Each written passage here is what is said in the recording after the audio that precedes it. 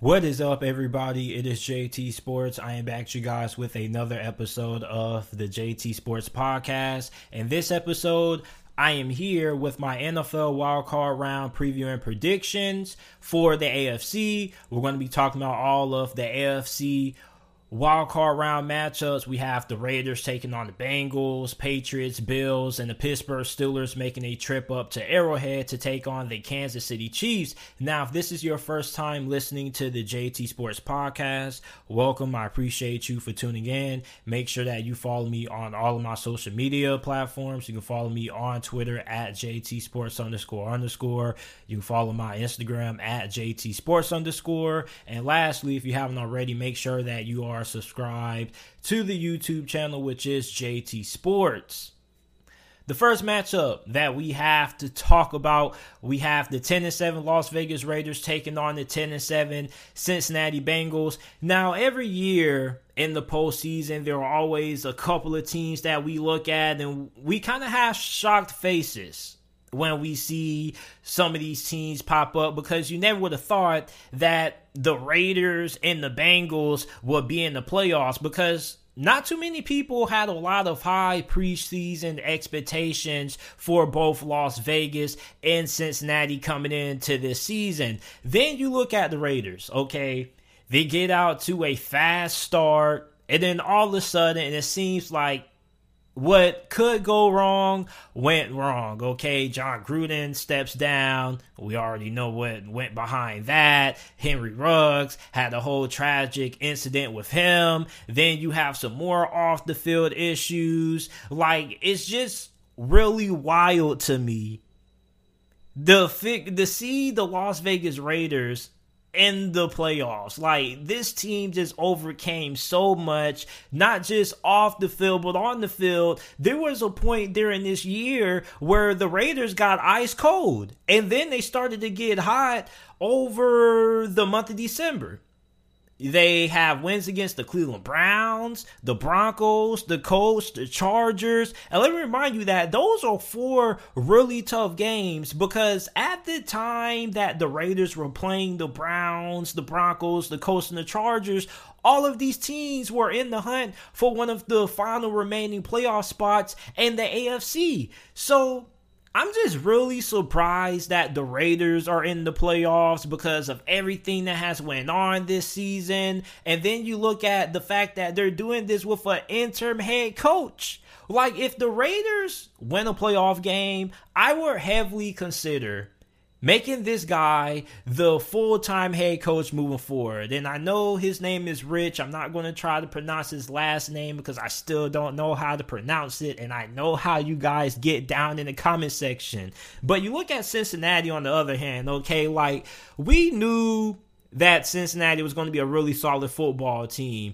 Did we know that this was going to be a playoff caliber football team? Some people had them getting in the playoffs, some people didn't. But we knew that this offense was going to be fun to watch, and it has been really fun to watch, because you look at the strength of Cincinnati, it's definitely with their wide receivers. This is probably the best wide receiver core in all of the NFL. Okay, you have Ja'Marr Chase, who pretty much has had the greatest rookie season ever for a rookie wide receiver, and that has already pretty much eclipsed Justin Jefferson's great rookie season that he had last year. So he has already cemented himself as one of the best wide receivers in the league. Okay, I had a lot of my friends pushing back on this, talking about some Ja'Marr Chase. You think Ja'Marr Chase is a top 10 wide receiver, JT? He just got in the league. I said, listen, I don't need 2-3 years for me to figure out where Ja'Marr Chase ranks amongst some of the best wide receivers in the league. He's a top 10 wide receiver, okay? Then, if having him wasn't already enough, you got T. Higgins. T. Higgins has also had a really good season. Then you got Tyler Boyd, one of the more underrated wide receivers in all of the NFL. So this is a very loaded group of wide receivers. And on top of that, you look at the Bengals offense led by quarterback Joe Burrow that is really good at getting big chunk plays. Like the Bengals could be in a 3rd and 15 and still convert. They could be in 2nd and 21 and still move the chains because these wide receivers are really fantastic, especially when it comes to what what they do after the catch. We've seen so many times Ja'Marr Chase being able to make things happen with the ball in his hands. A lot of people just think about the great, fantastic one-on-one balls that he catches or the great 50-50 balls that he catches, but nobody thinks about how good he is after the catch as well. Then you have T. Higgins, you have Tyler Boyd, you have a phenomenal group of wide receivers who are good at making things happen after the catch. And on top of that, the Bengals, in my opinion, are at their best in third and long situations or third and medium situations. I don't know how they're able to convert, but they do a very good job at getting the ball to these wide receivers. You don't have to throw the ball 30 yards downfield. Cincinnati can beat you throwing the ball 30, 50 yards downfield, or they could beat you just throwing a 3-yard slant, and one of their wide receivers could end up taking it the distance. So you look at Las Vegas, it gets really annoying when you have a team put in situations that, look like you should be getting off the field and somehow they find a way to convert. That's the Cincinnati Bengals team. Now, Bengals fans know that they don't have a good offensive line. Joe Burrow has been one of, if not the most sacked quarterback in the league this year. He's been sacked 51 times. And you may ask yourself, JT, how can a team that has an offensive line that has allowed their quarterback to get hit 51 times, how have they found their way to sneak into the playoffs? Well, this Bengals team is just so good offensively that they could lose 15 yards on first down, be put in a 2nd and 25 situation, and still convert just because how good and how dynamic this receiving core is. But you have to find ways if you're Las Vegas. First of all, you got to make sure that you wrap up. On top of that, you have to find ways that when you put Cincinnati in these situations, these third and long, second and long situations where you know that they're going to throw the football and you know that they're going to try to push the football downfield, you got to find a way to make sure that Joe Burrow doesn't have enough time to allow those deep routes to develop, okay? Because it doesn't really matter if you get them in a third and long situation if they're still converting on third downs. So for the Las Vegas Raiders, you need a big game out of Max Crosby, and you need a big game out of Yannick Ngakoue. And Yannick Ngakoue has been really underrated this year. Max Crosby is a Pro Bowler, and Yannick Ngakoue has 10 sacks, and he's not a Pro Bowler.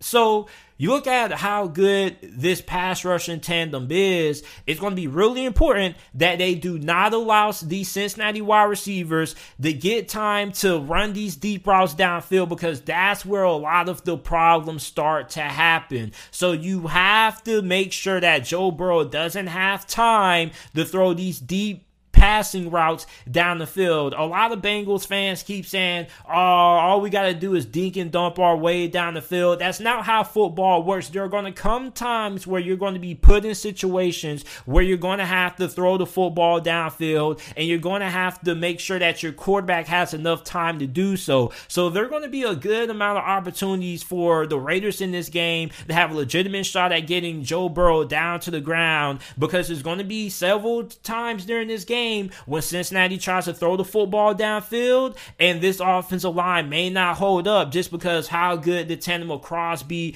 and Ngakoue are. On top of that, will the Raiders continue to ride the hot streak of running back Josh Jacobs? Josh Jacobs had a phenomenal game against the Chargers last week in the win-or-go-home affair. 26 carries, 132 rushing yards, 5.1 yards per attempt, and a touchdown. This offense is at its best when Josh Jacobs gets going.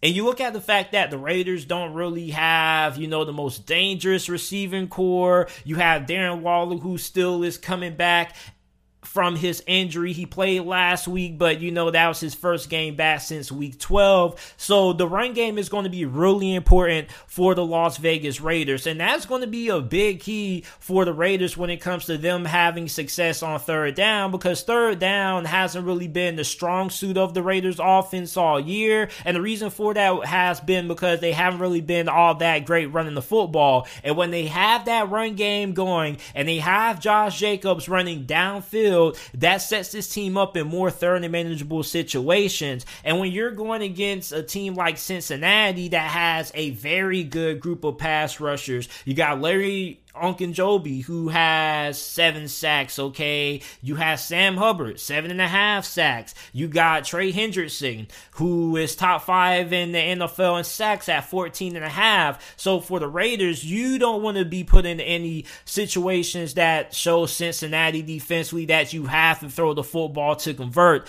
But on top of that, you look at Josh Jacobs and what he brings when he's able to run downhill. On top of that, he's going to help keep your defense off the field and keep the Bengals defense on the field. So you can also win that time of possession battle. That could also be another key area that can help you win this game. However, the Bengals' run defense has been really good for all season. They're like top 5 when it comes to rushing yards per game allowed. They don't really allow a lot. So for Las Vegas, are you capable of being able to throw the football to win this game if it comes down to it? Yes, you can. Derek Carr has been really solid all year. In my opinion, you probably could say that he has been the most underrated quarterback this year because he doesn't have the greatest group of wide receivers. Offensive line is okay. The run game hasn't really been there for him for the duration of the year. So Derek Carr has had a pretty solid campaign, and you think about all the scrutiny that he gets in the offseason and how a lot of fans want to move on from him from a year-to-year basis. I think that the regular season that he has put forward so far may be the best season that he's had during his pro career because he's doing this with not really a lot of talent around him. And on top of that, he's really good in big critical moments in games. He's really good in third and long situations when it seems like the Raiders need a big third down conversion to move the chains. Derek Carr always finds a way to deliver. He's also really good in big situations in the fourth quarter when it involves trying to keep the game alive. So Derek Carr, although the stats may not show how good he is, he's been very good and very consistent this year. Now, he has had his fair share of turnovers and whatnot, but overall, if you're a Raiders fan and the run game isn't able to get going, you feel really confident about your ability to throw the football on Cincinnati. Now, Cincinnati's secondary is really good. Okay, their secondary isn't bad. However, this is a Cincinnati team that is prone to get into shootouts, and I think that this probably could be the game that could lean into shootout territory. Now, Las Vegas, however, I don't really think they would want to get in the shootout. Las Vegas prefers to keep the game kind of to moderate scoring, a one possession game going into the last 3 to 4 minutes. That's where the Raiders want to beat you. The Raiders want to get you into the fourth quarter. They want to make it a one possession game with 2 minutes left, and that's where they play their best football. However, this is also a defense that doesn't allow a lot of big plays in the passing game. They're 6th in the NFL in yards per pass, allowing 6.3. So that's going to be really key a really key area that you should be looking at if you're a Raiders or a Bengals fan, because you don't want Cincinnati going for, 8-9 yards a pop, because they're more than capable of being able to do that. You have to make sure that you can keep Cincinnati from getting into these situations where they're able to have these big plays, whether that's throwing the football or being able to make something happen with the wide receivers having the ball in their hands. So for Las Vegas, tackling has to be really big. And on top of that, you don't really have to be super aggressive defensively. I don't think that the Las Vegas Raiders need to throw any exotic blitzes or anything crazy at Cincinnati to get pressure. I think all they really just need to do is rush Ngakoue and Crosby off the edge, and that really should be enough. So then you should be able, without you having to send pressure to manufacture on Joe Burrow, all you got to do is make sure that you're able to drop enough guys who are able to make sure that they can wrap these receivers up as soon as they get done catching the football, and make sure that you can dedicate all of your resources to making sure that Cincinnati doesn't beat you over the top and that they're not going to beat you with big plays. So the team I'm going to take to win this game, I'm going to take the Cincinnati Bengals. The reason why I'm taking the Cincinnati Bengals is because the Bengals have one of the best run defenses in the league. If they're able to slow down that rushing attack for the Raiders, this Raiders offense struggles. And the Raiders offense has struggled a lot during the regular season. And the run game hasn't really been there all that year. It's not the fact that they can't run the football. It's more the fact that they just choose to run the football. Well, choose to get away from running the football, which is why they throw the ball and find themselves in a lot of third and long situations. And you look at this Bengals defense, this is a really good run defense. So for Las Vegas, even if they come out and try to run the football the way they did last week against the Los Angeles Chargers, I don't really think they're going to have a great day on the ground. So therefore, this is going to be a game where they're going to have to throw the ball. And you look at the pass rushers that the Bengals have with Henderson, Ogunjobi, and Sam Hubbard there. I just don't really know if the Raiders would be able to sustain a long game where they're not going to have success running the football. And I think that this is a game that I probably will side with Cincinnati. That's why I have to take them to win this game. I also don't really think that the Raiders are really built to get into a big, high-scoring affair. I know you can be like, well, JT, we went toe-to-toe with the Los Angeles Chargers, but I think the more you ask Derek Carr to throw the football with the fact that the run game probably won't be there with how good the run defense has been for Cincinnati, that's going to be a game where you just have to overly rely on Derek Carr, and I don't really think the Raiders are going to be able to win this game without having some semblance of a run game. That's why I'm going to take the Cincinnati Bengals to win this game. 27-17 is going to be my final score prediction. I'm taking the Bengals. We have the Buffalo Bills hosting the 10-7 New England Patriots. This game is going to be played this Saturday with a 8:15 p.m. Eastern Time kickoff on CBS. The Bills currently are a 4.5-point favorite going into this game. Now, these two teams have already matched up twice. The Bills won the last matchup 33-24. The Patriots won the first matchup on Monday Night Football. And you look at New England.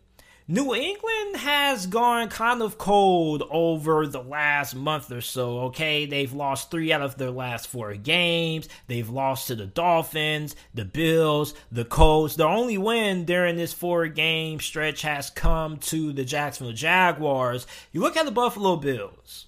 The Buffalo Bills have a really good defense, okay? So does New England. These are two of the best defenses when it comes to points per game allowed. They have 2 really good pass defenses. They're both 1 and 2 against the pass. And on top of that, they're also really good in third down situations and inside the red zone. So it's really hard to too much do anything against the defenses of the Bills and the Patriots. However, this game is going to come down to what is Mac Jones going to do against the defense of the Buffalo Bills, because for Josh Allen, okay, you can count on him to have a good game. Mac Jones, you don't really know, because Mac Jones' performances have kind of been a little bit up and down over the last month and a half. And if the Patriots are going to have a chance at winning this thing, they're going to have to make sure that they're able to help out their young rookie quarterback in making his first ever playoff start, and making sure that they're able to have that running game going with Rhamondre Stevenson, Bolden, Damian Harris. You got to make sure that you have those running backs, those freight trains that you got trucking. Because if the run game isn't there for New England and Mac Jones has to throw the football 40 to 50 times to win this game, that's a recipe for disaster, because that's not really the kind of team that the New England Patriots have been this year. The Patriots are a team that's at their best when they're running the football, and then Mac Jones throwing the football is more of a, novelty versus being a necessity. When Mac Jones having success through the air becomes a necessity, that's where the Patriots can start to find themselves getting into trouble. On top of that, the Patriots aren't really a team that's built to come from behind where they need to score quickly. So if you're a Bills fan and you find yourselves up by 2 possessions going into the fourth quarter, you have to be feeling really, really good about your chances of being able to win the game. On top of that, this is a Bills defense that is really good at forcing mistakes. And you look at Josh Allen, you know that you can trust him with the ball in his hands in certain areas of this game. When it comes down to certain 3rd and short situations or 4th and, 3 situations, if New England's put in situations where they have the opportunity to put the ball in Mac Jones' hands, are they going to do it?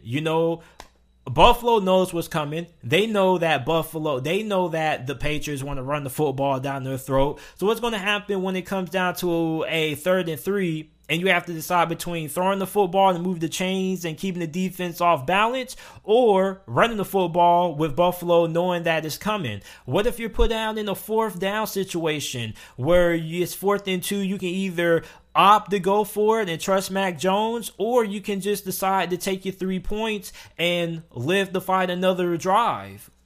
So it's going to be really interesting seeing how much Bill Belichick trusts Mac Jones in this playoff game, because in the playoffs, it's a lot of strategy, but there are also moments where you have to need your quarterback to step up in big spots. Okay, in the playoffs, you're not going to have a lot of success if your team is being carried and not being carried by good quarterback play. Average quarterback play isn't going to be enough for the Patriots to win this game. On top of that, for New England, how are you going to game plan for Josh Allen's mobility on 3rd down? Like the last time I remember the Bills playing the Patriots, Josh Allen had this tremendous drive in the 4th quarter, and he converted on 3rd down like twice, and the Patriots had no answer for him. And I feel like his mobility is really going to be the difference for the New England Patriots defense, because when you look at the Patriots defense, they have a really good secondary. Their linebackers are also really good.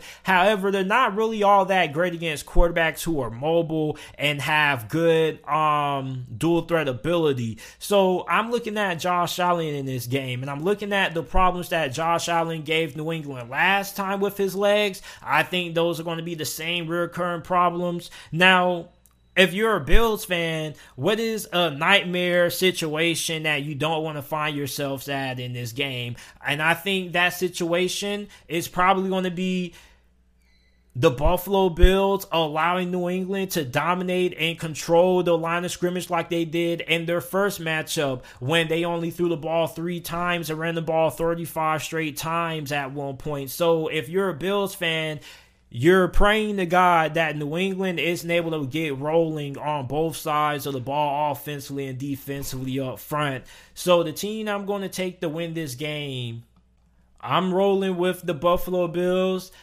I like New England a lot, but I just feel like Mac Jones isn't going to play good enough in this game for the Patriots to be able to get the win.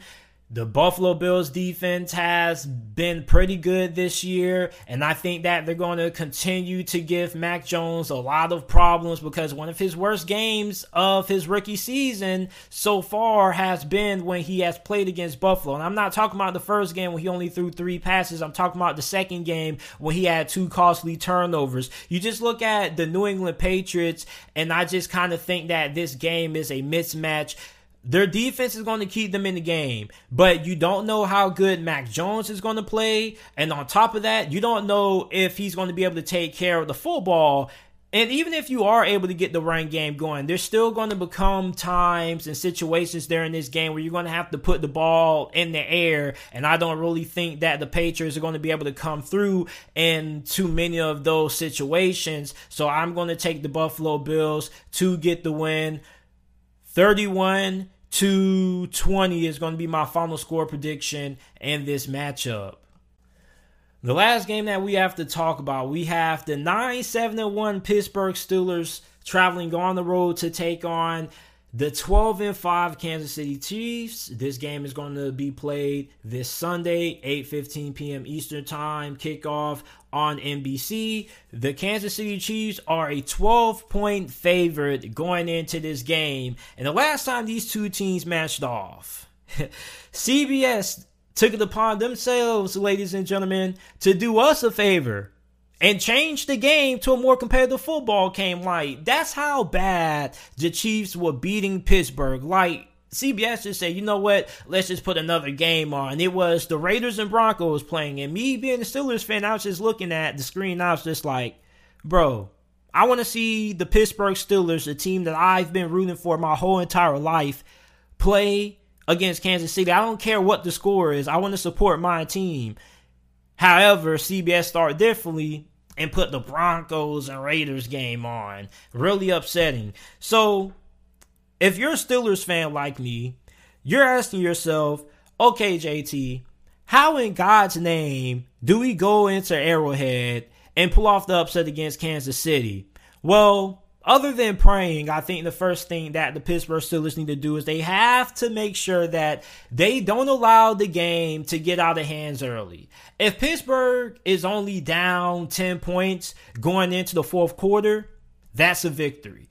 That's pretty much the mentality that Pittsburgh has had in certain situations this year, in certain games. It kind of has been, just survive, just get to the fourth quarter. So for Pittsburgh, if you can get to the fourth quarter, that's one. The next thing is going to be, can you get stops on defense? Okay, because your defense probably had its worst performance that it has had all year against the Kansas City Chiefs. And your offense didn't really do you no favors because the offense kept going 3 and out and, playing the putt challenge. So your offense didn't help you out because 30 seconds right after you was just off the field, you're throwing your helmet back on, you're right back on it. So the defense of Pittsburgh should be able to get some stops in this game. However, a big difference between the Chiefs offense going into this game compared to their last matchup is the fact that Kansas City's offense was dominant without Travis Kelce. Now Travis Kelce plays in this game. So what is going to be the game plan for Mike Tomlin? What are going to be the adjustments that Mike Tomlin is going to make defensively? Not only to account for Tyreek Hill, but to account for Travis Kelce. Now Devin Bush has been not really all that great this year, but in his prime years before his injury, he was really good in coverage and he was really good matched up against tight ends. So are you going to say, hey, Devin, we need you to step up in this game and we need you to slow down Travis Kelce? We're not asking you to shut him down. We're just asking you to slow him down. Or are you going to put Minka up on him? Are you going to match up with Minka over the top and have somebody playing underneath against them? You're going to have to find some way to slow down Travis Kelce and Tyreek Hill because you cannot allow those two guys to control the game if you are a Steelers fan. And on top of that, you're going to have to find ways to get Patrick Mahomes down. You cannot allow Patrick Mahomes to get outside the pocket, create, buy time, and use his legs to keep the drive alive. So TJ Watt is going to be very big in this game. You got Cam Hayward. You're going to have to make sure that those guys get a lot of pressure up front, and that's going to be pretty tough to do because Pittsburgh has one of the best pass rushers in all of the NFL. You look at Cam Hayward and TJ Watt, both those guys being Pro Bowlers, but you also have a couple of other nice guys who are good rotational pieces on that pass rush of Pittsburgh. However, they're going against one of the best, most talented offensive lines in all of the NFL. So I'm really intrigued in seeing who ends up winning the battle in the trenches the second go around, because in the first matchup, the Chiefs dominated Pittsburgh up front in that department, and it wasn't even close. So Pittsburgh is going to have to be way better up front if they're going to look to slow down this Chiefs offense. Now, offensively, for Pittsburgh, you're really just hoping that, the defense can get enough stops and hope to give you good field position, rather that be a turnover, or maybe you get a good punt return from Ray McCloud, but their offense probably isn't going to do much. Points are probably going to be at a premium, and if Pittsburgh gets inside the 40, that's when their most valuable player this year, which has been outside of TJ Watt, Chris Boswell, you're going to need him to make sure that he's reliable for you once you get in the field goal range. So if you can keep the game within 10 points going into the fourth quarter, it still allows you to run your offense. You know what you get out of Pittsburgh offensively. You know that this is a team that wants to run the football with Najee, and then they were slowly but surely find a way to dink and dunk themselves into a big play, whether that be with Deontay Johnson making something happen with the ball in his hands. He's been really underrated this year. He's having a career year. You also got Pat Freiermuth, who probably has been the second best rookie tight end this year behind Kyle Pitts. So you got him. Then you got Chase Claypool, who is the big play threat on the outside, who catches the 50-50 balls. You need to get him more involved. So for Pittsburgh, you got to make sure that you're still able to run the football effectively, which you were pretty good running the football against Kansas City the first go around, but that's probably because Kansas City didn't put a lot of emphasis on stopping the run because you were already down by several possessions. So the team I'm going to take to win this game, I got to go with the Kansas City Chiefs. And as much as it's going to pain me to pick against my Pittsburgh Steelers, knowing that this probably could be the last game of Ben Roethlisberger's career, look at Pittsburgh, man, and it's just, you just look at this game and it's kind of a mismatch. Pittsburgh's defense should keep them in this game. But I'm not really expecting all that much out of Pittsburgh's offense because we know what Pittsburgh's offense has been all year. It's been Swiss cheese. And unless this defense is able to help this offense out a lot, and I do mean a lot, they're going to need a lot of turnovers and a lot of things to go their way. I think Kansas City should win this one, and they should win it pretty handily. I'm going to take the Chiefs to win 31-14 is going to be my final score prediction for this matchup. And this is it for my NFL Wildcard Weekend preview and prediction for the AFC matchups. Let me know what you guys think about them down in the comment section down below. If you are watching this on YouTube, make sure that you also like the video and subscribe. Check out the JT Sports Podcast. Every video that is uploaded on the YouTube channel is available in audio format on every single audio platform that you listen to your podcasts on. That's where you can find the audio version of these videos at. So all you gotta do is type in the JT Sports Podcast on any podcasting platform and it should pop up, or you can go to the link down in the description and it will take you to either the Apple Podcast or the Spotify Podcast. You can go ahead, check out the JT Sports Podcast from there, and make sure that you leave a 5-star review.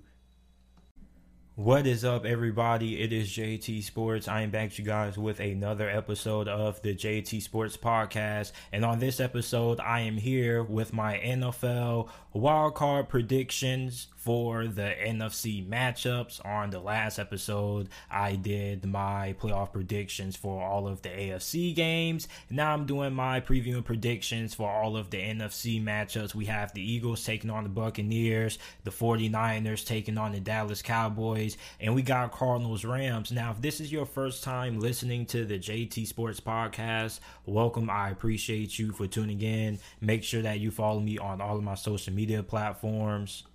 You can follow me on Instagram at JT_Sports_, and you can follow me on Twitter at JT_Sports__.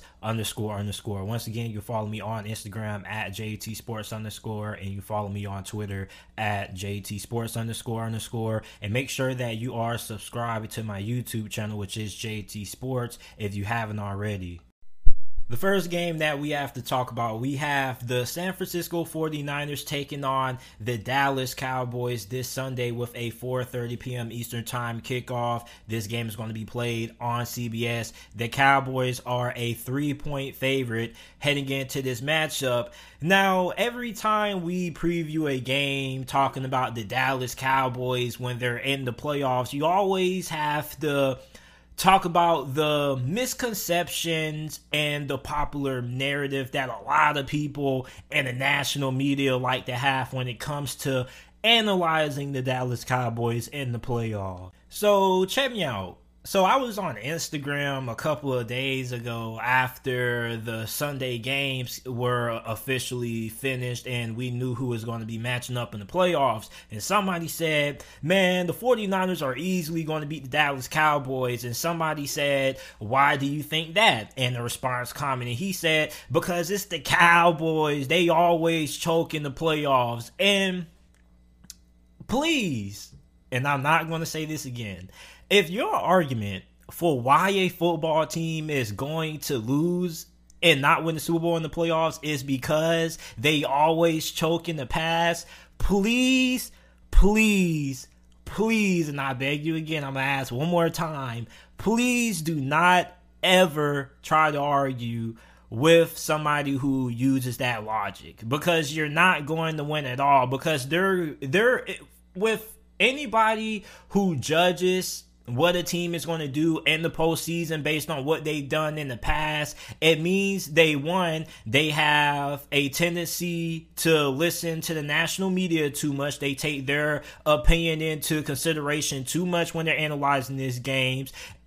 That's one big mistake, because you don't bet money on teams based on what they've done in the past. You base your prediction based on what you think that team is going to do this year, based on the performance that they have showed you. You either think they're a good team or they're a bad team, or they're in the middle of the pack. Okay, you don't judge a team based on what they've done in the 90s or the 80s. That doesn't really make any sense. Like, the Dallas Cowboys are a football team. They play football. Therefore, what they do in the past has nothing to do with the outcome of this game. If Dallas wins or lose this game, I guarantee you the reason for it isn't going to be because they used to lose all the time in the past. Different coaches, different players. I don't really understand why people hold that against the Dallas Cowboys' head. Like, the Dallas Cowboys are a football team. They play football. They're not applying for a job application to be your dishwasher at your local Hardee's.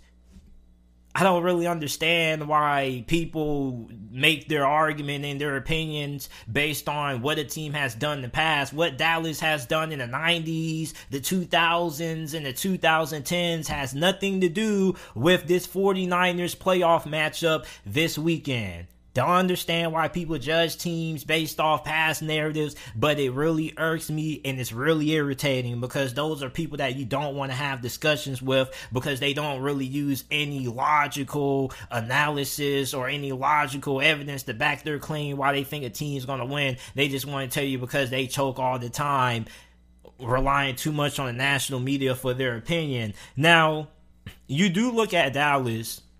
This probably is the most talented team in the NFC East, and probably one of the most talented teams in the NFL. And when you look at the NFC conference as a whole, everybody's going to say, man, JT, the Packers, Rams are more talented teams than the Dallas Cowboys, which I would still disagree, but I wouldn't push back on it too much. But you look at Dallas, you have Trayvon Diggs, leads the league in interceptions. He's in the running for Defensive Player of the Year. You got Michael Parsons, who pretty much has Defensive Rookie of the Year on lock. He's probably going to be in the running for Defensive Player of the Year as well. So you have two players on your defense who are phenomenal and are already in the running to be finalists for the Defensive Player of the Year award. Then on top of that, you have a pretty good defensive line. Your linebacker unit is one of the best in the league. But the weakness of Dallas defense has probably been the secondary, and not really the cornerback position. At least as a whole, it's probably their second cornerback spot, the guy who lines up on the opposite side of Trayvon Diggs. They have kind of had a lot of up and down performances from their second corner on their team this season.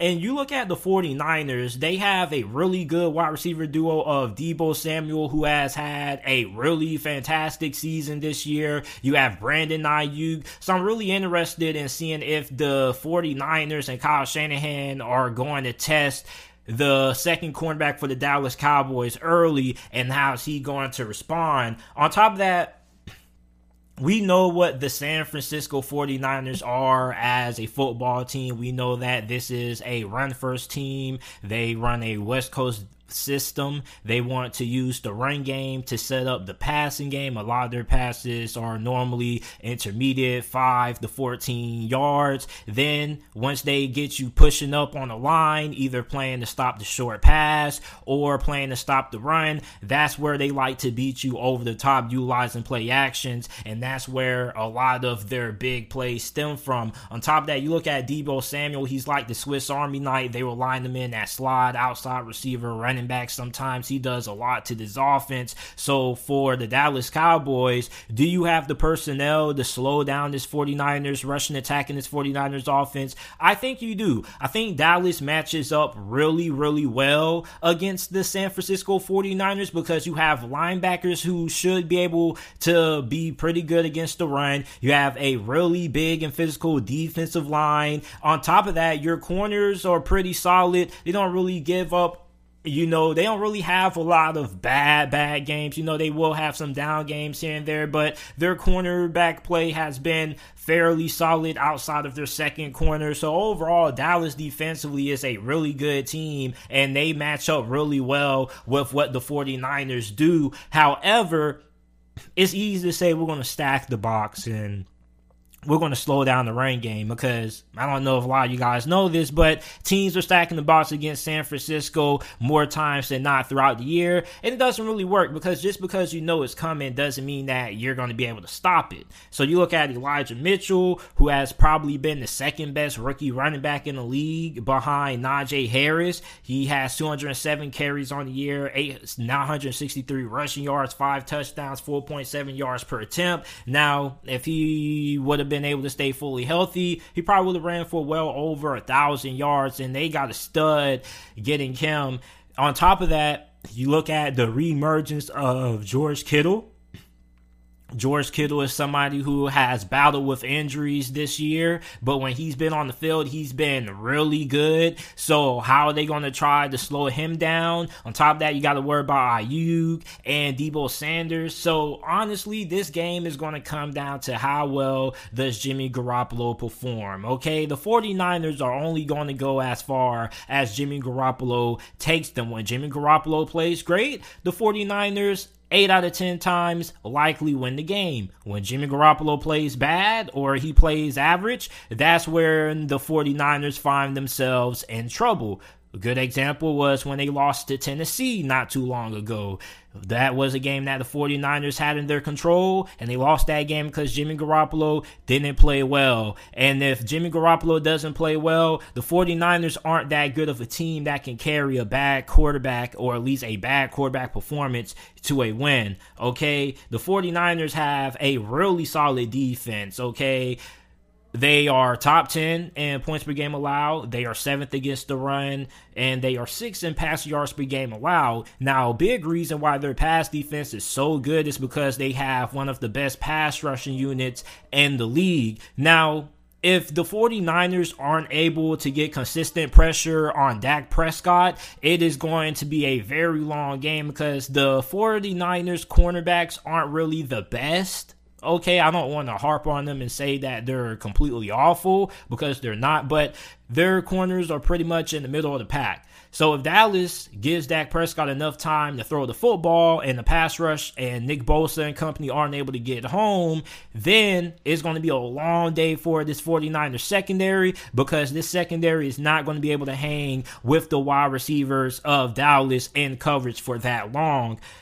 Now, with Dallas, their red zone defense hasn't been all that great this year. However, the 49ers have the best red zone offense in the league. That's where this game potentially could be won or lost because I feel like for Dallas, when you get a team like San Francisco in the red zone, it's really important that you're able to hold them to only having 3 points aside from allowing them to score the 6 points and get a touchdown on the board because when you have a ball control team like San Francisco, Francisco that likes to run the football, control time possession. You really hurt them when they end up taking 8 minutes off the clock and they only end up with a field goal. That puts them at a disadvantage because then they used all that time on the clock. And if you go back and you score a touchdown and they can only match you with field goals, eventually you're going to end up coming up with the upper hand because they're going to end up utilizing so much time off the clock that they're not making the most out of their possession. So when you're a team like the 49ers, yes, it is good for playing keep away.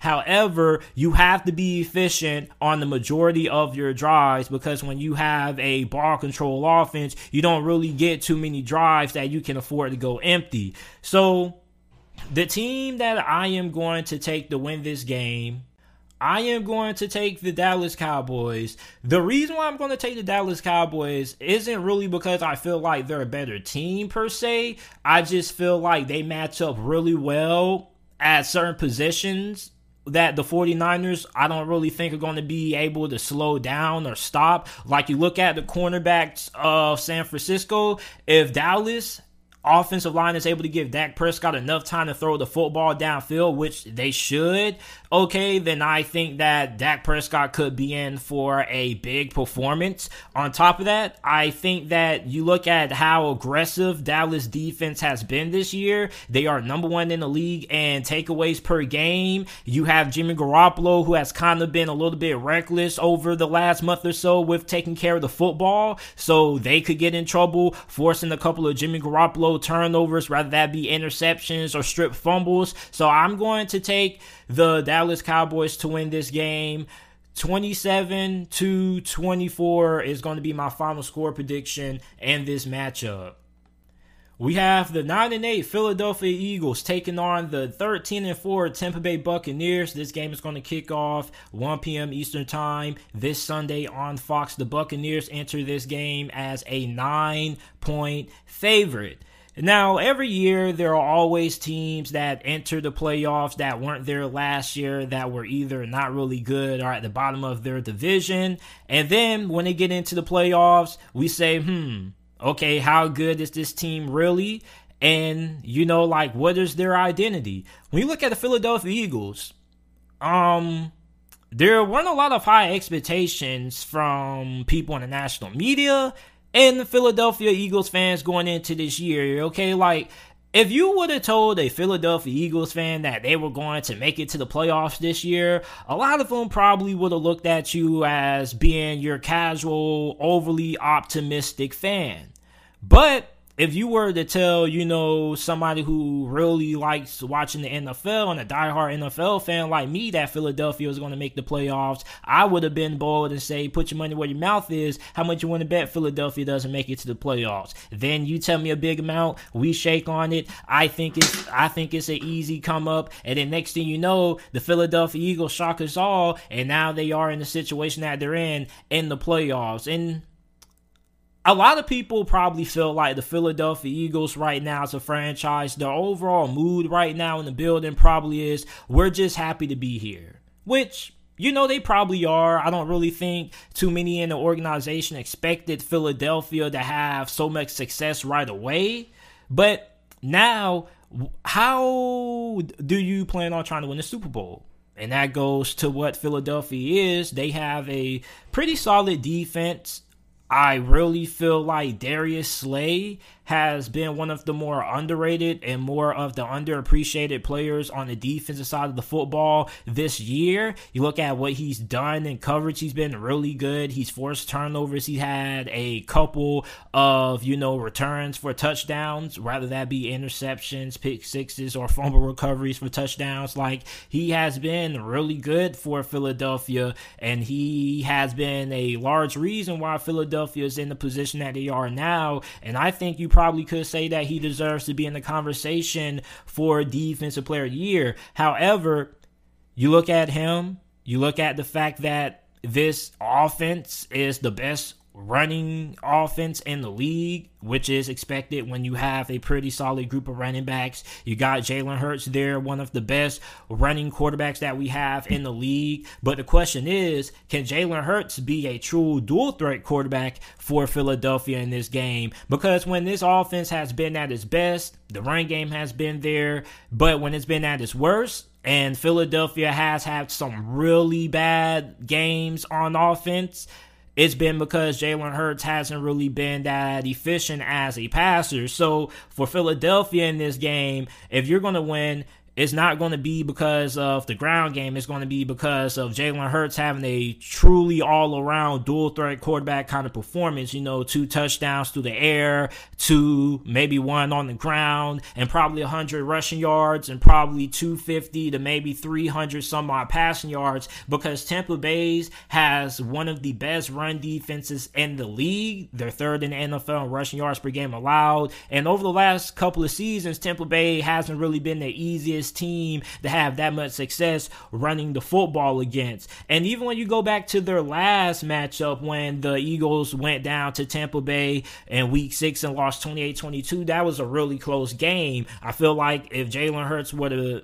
kind of had a little bit more success on a couple of throws downfield, that could have been a difference between the Buccaneers winning and losing that game. And on top of that, you got to also look into the fact that we know that Tampa Bay is the more talented team than Philadelphia. But however, anytime that you have a game that kind of looks like it's a mismatch from a competitive standpoint, at least talent-wise, you got to ask yourself, okay, what is the weakness that Tampa Bay has that maybe Philadelphia can exploit and help keep them in this game with an opportunity to win in the end? Well, that has to be the wide receiver position for the Tampa Bay Buccaneers. Okay, we know Chris Godwin is out for the year. We already know Antonio Brown recently has been released. So the only reliable weapon that you have right now at the moment is Mike Evans. So that Darius Slay versus Mike Evans matchup is going to be huge. Now, I don't think that the Buccaneers need Mike Evans to carry the offense because it's Brady. We know what Brady does. Brady does what Brady is going to do. However, you don't really know which other wide receivers are going to be able to step up. Okay, you got Scotty Miller, who at one point in time, a lot of people thought was going to be, Tom Brady's Tampa version of Julian Edelman, Wes Welker. You got Brashard Perryman, Tyler Johnson. You also got to look at the tight ends that they have. You got Gronk. You're going to have O.J. Howard, Cameron Brate there. So you're going to try to get your tight ends more involved in the passing game. So I think that with Philadelphia secondary, I think that this is a perfect opportunity that you can go in there and kind of slow down those wide receivers. And if Darius Slay can hold up, I think your secondary has a really good chance of being able to force coverage sacks, because when you're playing against Tom Brady, one thing that you are going to be good at is the fact that when it comes to getting him on the ground, it's not going to take that much work as long as you're able to get consistent pressure, because he's not the most mobile guy. He is really effective when it comes to maneuvering inside the pocket, footwork wise and whatnot. But once the play breaks down with Tom Brady, the play is over. You get what I'm saying? There's not really too much he can do when it comes to extending and whatnot. He may be able to step up and buy him, another second or 0.2 of a second longer. But overall, if the play's over with Tom Brady, the play most likely is over. So if you can get coverage sacks and Darius Slay does a really good job against Mike Evans, then there's an opportunity that these other wide receivers kind of could get befunneled, and you could end up getting some coverage sacks on Tom Brady. And that's always something that everybody says you have to be able to do when you're facing the Buccaneers or you're facing Tom Brady. You got to get consistent pressure on them. I know it sounds a little bit cliche, but that's what has to be done if you are Philadelphia. But I definitely feel like the fact that the Buccaneers are kind of, thin at wide receiver when it comes to talent, that also is something that could vote in the favor of the Philadelphia Eagles. Now, offensively, you're going to have to get some throws downfield. Your offensive line isn't bad, but at the same time, it really just depends on if Jalen Hurts can get into a rhythm early on in this game. I think if you're Nick Sirianni, you have to make sure that you spend the first quarter on trying to make sure that Jalen Hurts goes into the remaining 2-3 quarters with a lot of confidence in the passing game, because you're going to need that. You are going to be able to have the run game there at times, but you can't use that running game as a clutch in that game for Philadelphia. That run game isn't going to be the anchor. What is going to have to be the anchor for you is that you're going to have to be comfortable throwing the football maybe 30 to 35 times with Jalen Hurts. Is Jalen Hurts going to be able to win you a game when he's being asked to throw the ball 35, maybe 40 times in the game? We don't know, but we're really going to get the answer to that question quickly in this game. So the team I'm going to take to win this game, I'm going to take the Tampa Bay Buccaneers. I know Tampa Bay isn't really all that great at wide receiver right now.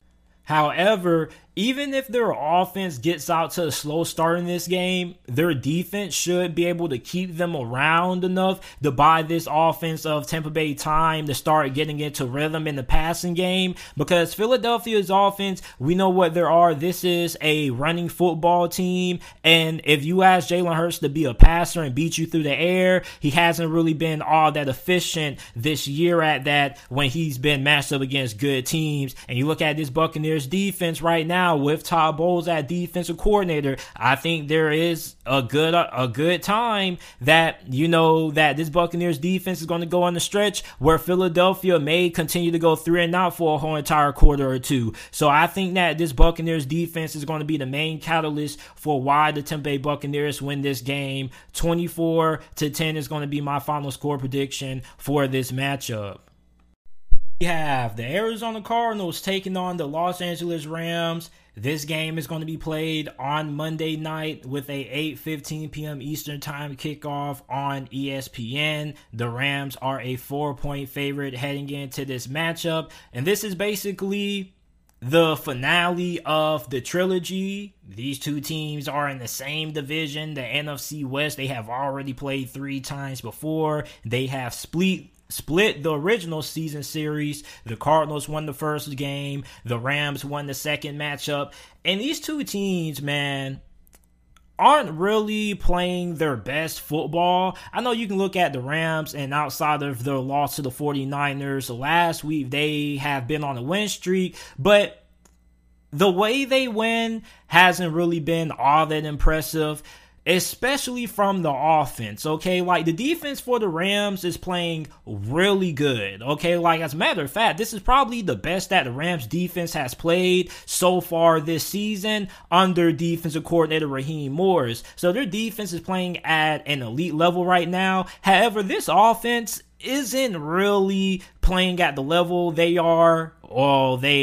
used to play at the start of the year. Because remember when they were at their best, Matthew Stafford was being really good. They were connecting on all cylinders. And then, as of the last month and a half or so, Matthew Stafford has kind of been a little bit more careless with the football. A lot of turnovers, a lot of interceptions coming from Matthew Stafford. And then on top of that, you look at Matthew Stafford, the reason why the Rams decided to trade Jared Goff to Detroit and gave up all those additional draft picks to ship out Jared Goff in exchange for Matthew Stafford was from moments like this. And I tell people, because I just got done explaining this when I was talking about the Dallas Cowboys and the 49ers game, you can't tie future performances to previous performances, or how a team or how a player may perform in the past. Like for the Dallas Cowboys example, there were a lot of people going into this game, or a lot of people who go into the playoffs every year when Dallas is in, and says that the Dallas Cowboys are going to go one and done because they always choke when it matters the most. You can't really judge a team or player based on what they've done in the past. You look at Matthew Stafford, he gets criticized because there are many people who believe that Matthew Stafford can't win in the playoffs, and that's not true. Because just because you fell, let's say you failed a test at school, that doesn't mean you're never going to pass a test. Shit, last semester, my fall semester, I failed like my first 5-6 tests in this Spanish class I had, and then my last 2 I passed. So just because you fail at something the first time or you keep failing at something doesn't mean that you're eventually not going to have success. Look at Matthew Stafford and all the people who like to use the whole he doesn't play good in the playoff debate. You got to look at the fact that, his playoff performances haven't really been bad. And then on top of that, this is the best coaching staff that he's ever had with head coach Sean McVay. And this is the best team that he's ever had compared to any other team that he's had to work with the Detroit Lions. So when you look at Matthew Stafford, I think that his performance isn't going to be based off what he's done in the past. It's going to be based on what he's able to produce this season so far. And so far, he was playing really good football at the start. Nearing the end, hasn't really been all that great when it comes to taking care of the football. You look at the Arizona Cardinals. This also is a team that right now isn't playing their best football. But the difference between them and the Rams is that the Cardinals were on they haven't really been all that great. They've lost a lot of games. And despite the fact that the Rams have been in a lot of close games, they have still found several ways to win football games. That is the sign of a good team. A good team is a team that could play maybe some of the worst games or have a really bad stretch and still find ways to win games when they're not playing their best football. However, for the Arizona Cardinals, they don't really know who they are. Okay? And I've said this a couple of times on this podcast that the identity of Arizona is not what a lot of people think that it is. A lot of people think that Arizona is this finesse football team that likes to throw the football all over you to win games. That's not really true. The identity of Arizona, at least when the Cardinals have been winning games and they've been playing their best football, has been when they've had success running the football, being physical up front, and also slowing down your ability to run the football. So the Arizona Cardinals are a physical football team. When this team is able to get physical, they're able to slow down your rushing attack and force you to pass. That's when their defense is at their best. Their defense is really good and is really built to stop the pass. However, when you look at the offense, this offense is built to be physical. It's built to be a hard-nosed running football team. And that's something that Cliff Kingsbury hasn't really been able to kind of connect the wires with, because for some reason when Arizona does have small successes running the football in tight games, they tend to get away from it. They tend to get too overly reliant on Kyler Murray. And that's another thing. Kyler Murray hasn't really played his best football. You can say, well, JT, they don't have DeAndre Hopkins. Man, that's nonsense. Like, the Cardinals have won games without DeAndre Hopkins. They've even won a game without both Kyler Murray and DeAndre Hopkins, okay? So, like, DeAndre Hopkins is not the heart and soul of this Arizona Cardinals team. As long as you have Kyler Murray back there, you should always have a chance. And that's how it has to be in this game. If Arizona is going to play and win this game and advance to the next round, the divisional round, you're going to need Kyler Murray to look like the superstar and MVP candidate that he was at the start of the year, because the play out of Kyler Murray for the last month has kind of dwindled. And this is a game that he's going to have to step up and also show why he's the franchise guy. He has to show everybody why Arizona picked him number one. Because honestly, I don't think that Arizona is going to win this game based off having a great coaching performance out of Cliff Kingsbury. Okay, like, this is Cliff Kingsbury's first ever playoff game. And when you have a coach in their first ever playoff game, you always want to look at how are they when it comes to making adjustments? Because the playoffs is more than just the better team winning all the time. It's also strategy, a lot of heavily involved strategy, because then you have better coaches who are better able to game plan around their team's strengths and weaknesses, and they are better at making adjustments. Meanwhile, you look at Cliff Kingsbury, we don't really know the kind of coach that he is when he's in the playoffs. We don't know what halftime adjustments he's going to make. We don't know what his philosophy is going to be in third down, fourth down situations. Is he going to choose to be aggressive, or is he going to choose to play it safe? Those are really important qualities that get exposed in the playoffs, because the better the team that you face, not only does that increase, but also the coaching increases. So if Cliff Kingsbury is going to win this game, he can't allow himself to get out-coached by the Rams coaching staff. And he also has to make sure that Kyler Murray comes out and has a big game. Now, I think that if Kyler Murray comes out and balls out, Arizona should win this game. However, look at the Rams. This Rams defense has been really good. And you look at Arizona, you know what Arizona reminds me a lot of? Arizona reminds me a lot of how Pittsburgh was around this time last year. Going into the playoffs, that wild card round matchup that Pittsburgh lost to the Browns. Remember that Pittsburgh had already went on a big losing streak, but they got a big win against Indianapolis. Kind of similar to the Arizona Cardinals. Okay, like a couple of weeks ago, we picked Arizona to pull the upset off against the Dallas Cowboys. And that kind of was like when Arizona had that losing streak. Then they got a big win, similar to when Pittsburgh was on that losing streak. You know, they lost to Washington, they lost to Cincinnati. Then they got a big win out of nowhere against Indianapolis to kind of stop the bleeding. But that was just for a little bit. Then the bleeding ended up coming out again. So when you look at Arizona, you look at the fact that their offense hasn't really been great, and they have to rely on their defense more times than not to win games. On top of that, you know, play calling out of Cliff Kingsbury has kind of been questionable at times coming from Arizona Cardinals fans. So for Cliff Kingsbury in this game, you got to make sure that you don't get out coached, and you got to make sure that you don't try to do too much. You got to make sure that you don't try to get too cute. You don't try to get too conservative. Like, you got to have that right balance, and can Cliff Kingsbury find the right balance in this game? I'm taking the Rams to win. You guys let me know who you guys have winning down in the comment section down below. If you're watching this on YouTube, I don't really have a lot of confidence in neither one of these teams moving forward, but the Rams were my preseason Super Bowl pick, and their defense has played really good, and it's only a matter of time before their offense starts to figure things out. You look at Arizona on the other hand, you know, like, they're not like the Rams. They are a good team, but they aren't finding ways to win games when they're not playing their best football. And over the last month or so, they haven't been playing their best football. So I expect this game to be pretty tight. I expect it to be pretty moderate scoring. I feel like the first team that gets to 20 should win this game. I think that team is going to be the LA Rams. I'm going to take them to win 20-17 is going to be my final score prediction for this game. And I appreciate you guys for listening to this episode of the JT Sports Podcast. Remember that every video that is uploaded on the channel is available in audio format on every single podcasting platform. So wherever you get your podcast from,